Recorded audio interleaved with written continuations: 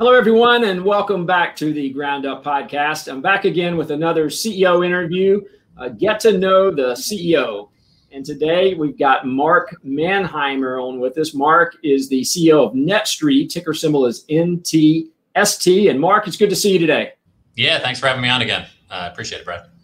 Mark, this week was, I guess, an anniversary for you. I understand you were in New York at the New York Stock Exchange yesterday or this week. Celebrating the 1-year anniversary since going public, and boy, time flies. So congratulations on that milestone event. Obviously, the market has responded very favorably to Netstreit over the last year during this pandemic.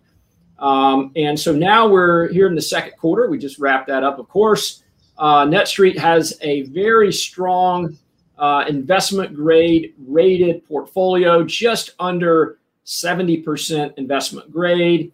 Some of the top tenants, top three I just looked at in the deck: 7-Eleven, Lowe's, Advance Auto Parts. So, Mark, I assume that's still your game plan. You're still sticking with the blueprint of high quality net lease long-term properties. Is that correct?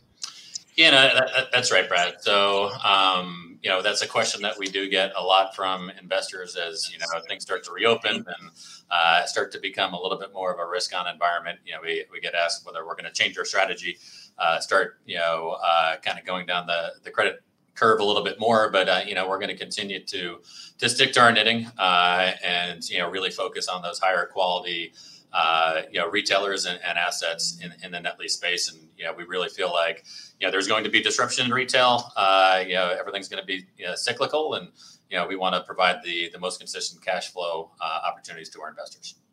Great. Well, it looks like in the second quarter, you delivered or closed on about just over $120 million of deals. What types of credits did you see in that latest acquisition during the second quarter?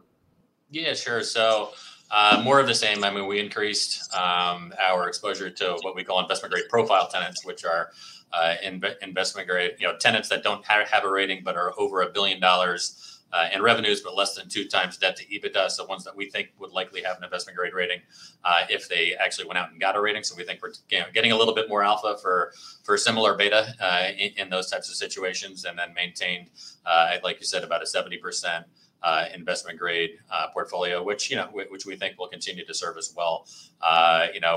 Of those deals, looks a lot like everything else that we've been buying, over the past year and a half or so.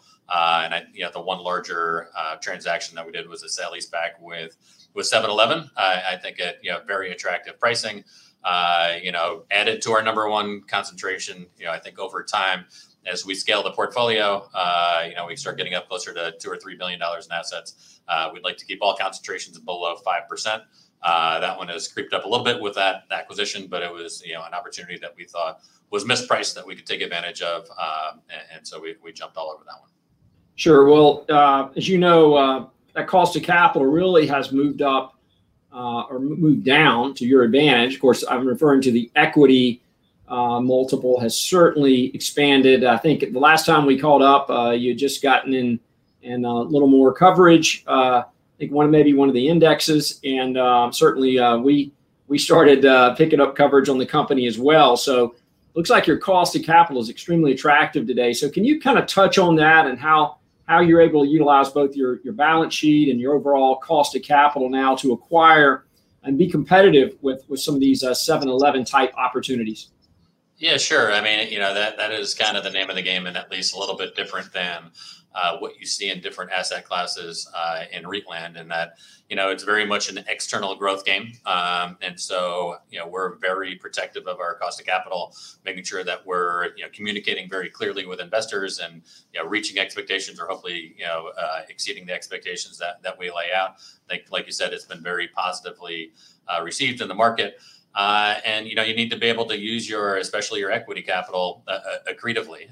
And so having a strong stock price allows us to raise equity, go buy assets with that equity, and do it very accretively, which, kind of gets you into a cycle where your AFFO per share continues to grow and allows you to pay more dividends over time to investors, which is what really I think most people are interested in when they're looking at acquiring or investing in a net lease REIT. They're looking for that dividend, and they want to see the dividend grow over time. Sure. Well, certainly you've only been public for a year, but market cap is just over $1 billion right now. Do you look to get into investment grade rating here at some point with some unsecured? Yeah, no, absolutely. So like you said, I mean, we're a little bit small to go out to the rating agencies at this point. But yeah, I mean, I think when we start getting closer to $2 billion in assets, that's kind of where we think the bogey will be. Due to the fact that we do have a very high quality portfolio, we should be able to go out and get an investment grade rating, and then access the unsecured bond market. That's really kind of the tried and true approach that I've grown accustomed to going back to my Realty Income days, call it 15 years ago. You just make sure you've got a really good cost of equity and be able to access the unsecured bond market and get very attractive debt and try to match fund your assets and liabilities as best you can. And accretively grow. And that's really a formula that has worked extraordinarily well for others, and we see no reason to try to be different. We just want to make sure that we're executing the plan as well as we can. Great. Well, I want to touch on your management team a little bit. Mark, I know you and I have chatted here quite a bit. I knew you from prior to this, but pretty impressed with your overall management team. You've got a pretty large contingent of REIT experience in your management team, starting with your CFO, as well as a number of other of your key management team have REIT experience in companies like Cyrus One, Duke Realty, for example. So can you touch on a little bit about how you've built out this management team? Yeah, sure. I mean, especially in net lease, you're not doing a lot of operations at the stores that you own. So you're able to really scale the business and own billions of dollars of assets with not a giant employee base. So getting the people part of the equation is really the most important thing as far as we're concerned. Obviously, it's underwriting and having a strategy and capitalizing yourself the right way. But that really starts with having the right people. You mentioned Andy Blocker, our CFO, long time REIT CFO, going back to his Federal days, Federal Realty, which is another great company. Even looking at the way we built out the board, we really had three major areas that we wanted to make sure that we were getting the best advice that we could. Starting with, we wanted some real estate people and real estate investors that understand, can give us advice, on that side.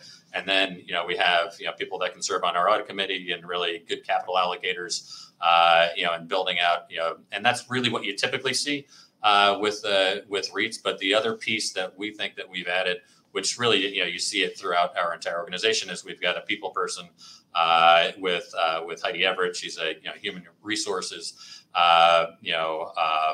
executive and has done extraordinarily well and has really been helpful to us in how we think about building the right culture within the company. And sure, we've got a lot of experience with REITs. We've got a lot of capital markets experience, but we have a group of people that really enjoy working together. We actually just recently hired a new head of HR, Brandy Williams, who's been really a lot of fun to work with, and is really enjoys coming to work every day and engaging with the people and making sure that we're communicating in the right way throughout the organization, not just externally. That's obviously part of what we're doing here today, but making sure that we're getting reaching out to investors and making sure that they understand what our strategy is, what we're trying to do. But how you communicate internally.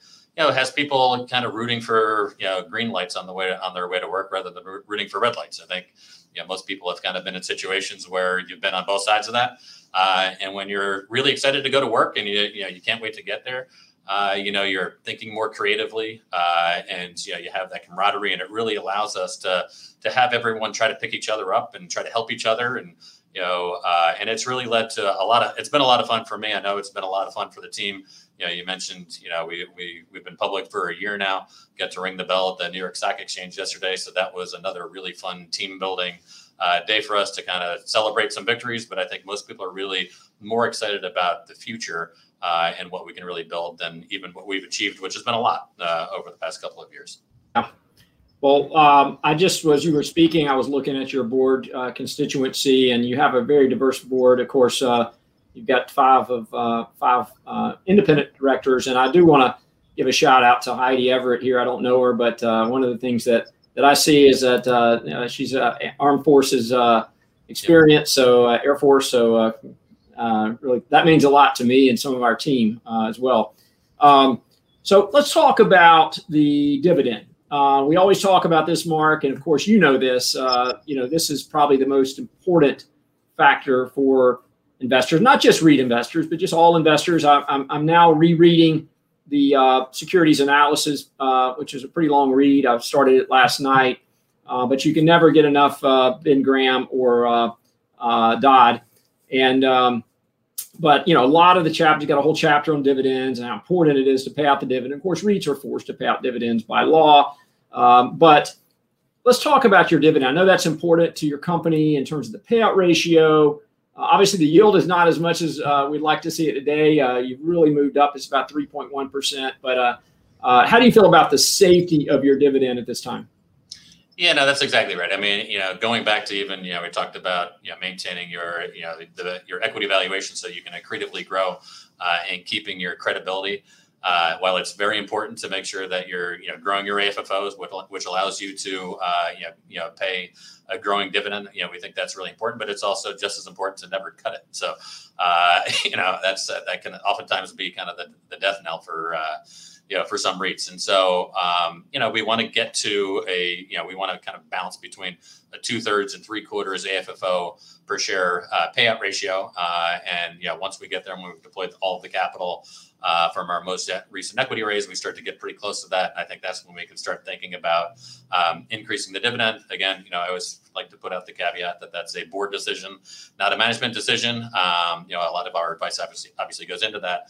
But I think that's the overall mentality that that we plan to have is kind of try to keep it safe, but make sure that we're rewarding the investors by paying out dividends. And we've had a bit of a run up in the stock over the past past few months, which I think is great. Which means we can accretively buy and kind of really kind of put a little bit of gasoline on the fire with our AFFO accretion.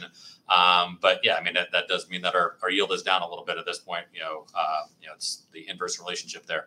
But we certainly think that we'll be able to continue to increase the dividend for the foreseeable future. Yeah. No, I think you've done a great job with that and setting that dividend. I think I want to give you credit for that. We've been covering this REIT market now for about a decade, and we've seen a number of these companies that list or go public, and the dividends are high. I mean, you're almost like tempting these retail investors to jump in at these high yields, but they're not sustainable, or you certainly have to kind of claw your way back down to a safe payout ratio. So I really want to acknowledge that I think you've done a great job with setting that dividend at the right rate. Now you've got room to run, and I think investors really will appreciate. I certainly appreciate that. I'd much rather have that dividend grow than have to worry about a dividend cut in the future. Last thing I want to talk about a little subjective, but I know you've guided for AFFO in the 95 to 99 cents range for 21. Interestingly, I looked at before we jumped on this call, I looked at your analyst coverage, and you've got some pretty strong numbers out there with your analyst community for 2022 and 23. This is the consensus estimates that we look at, about 24% for 22.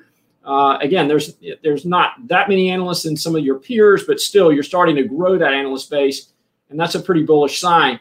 So my question for you, not to get into guidance of 22 and 23, but is that pipeline out there, Mark? I mean, how much, I've spoken with a number of your CEO peers in the net lease sector, and obviously this sector is really on fire. But do you see that pipeline out there? Do you see those opportunities out there? And how hard of a time do you see in terms of sourcing new deals? Yeah, no, it's a good question. And we do see our pipeline, if anything, actually growing. We're doing a lot of repeat business with some people that we've closed some transactions with. We really focus on trying to do what we say we're going to do, and sometimes there are issues that come up in diligence, and we work through those. But I think keeping our word and not trying to retrade and do those types of things, which sometimes you see with various types of buyers, has allowed us to really get a lot of repeat business. and understand how a lot of the sellers, operate. And it's really kind of helped us build a larger pipeline. And now we kind of make it difficult on ourselves every quarter in that we really try to lay out what the opportunity set is, what fits our criteria, and where we think the assets are the most mispriced and where we can get opportunities where we can pick up a little bit more cap rate. And, you look at the very high percentage investment grade and investment grade profile tenants that we continue to add to our portfolio quarter in and quarter out. And we've seen our acquisitions volumes move up a little bit each quarter. And so, being able to kind of chop off that tail of the bell curve of what's the most inefficiently priced has allowed us to get better cap rates than what you've seen with the other REITs, which is, something that we just have to make it hard on ourselves every quarter and really maximize. We're in this period of time where we have a smaller asset base where we can really get a lot of AFFO accretion. I think the name of the game is add the best assets that you can at the best pricing that you can, and really try to supercharge the growth of the company in an efficient manner. And so it is, I guess it is probably a little bit tempting when you start to see your stock price really start to get to the point where you're trading at a much lower cap rate than where you're acquiring assets.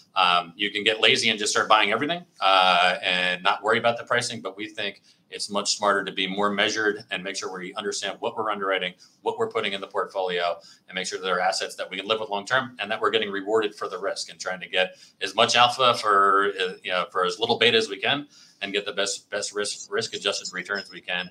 And I think, we've been able to do that for, each of the 6 quarters that we've been, or the 4 quarters that we've been public, and the 6 quarters since we've been around. And we think we can continue to do that.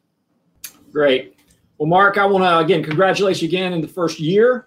Great job, and look forward to seeing you in November coming up at the, NAREIT conference in Las Vegas. So hopefully we'll see you then. And thanks again for your time today.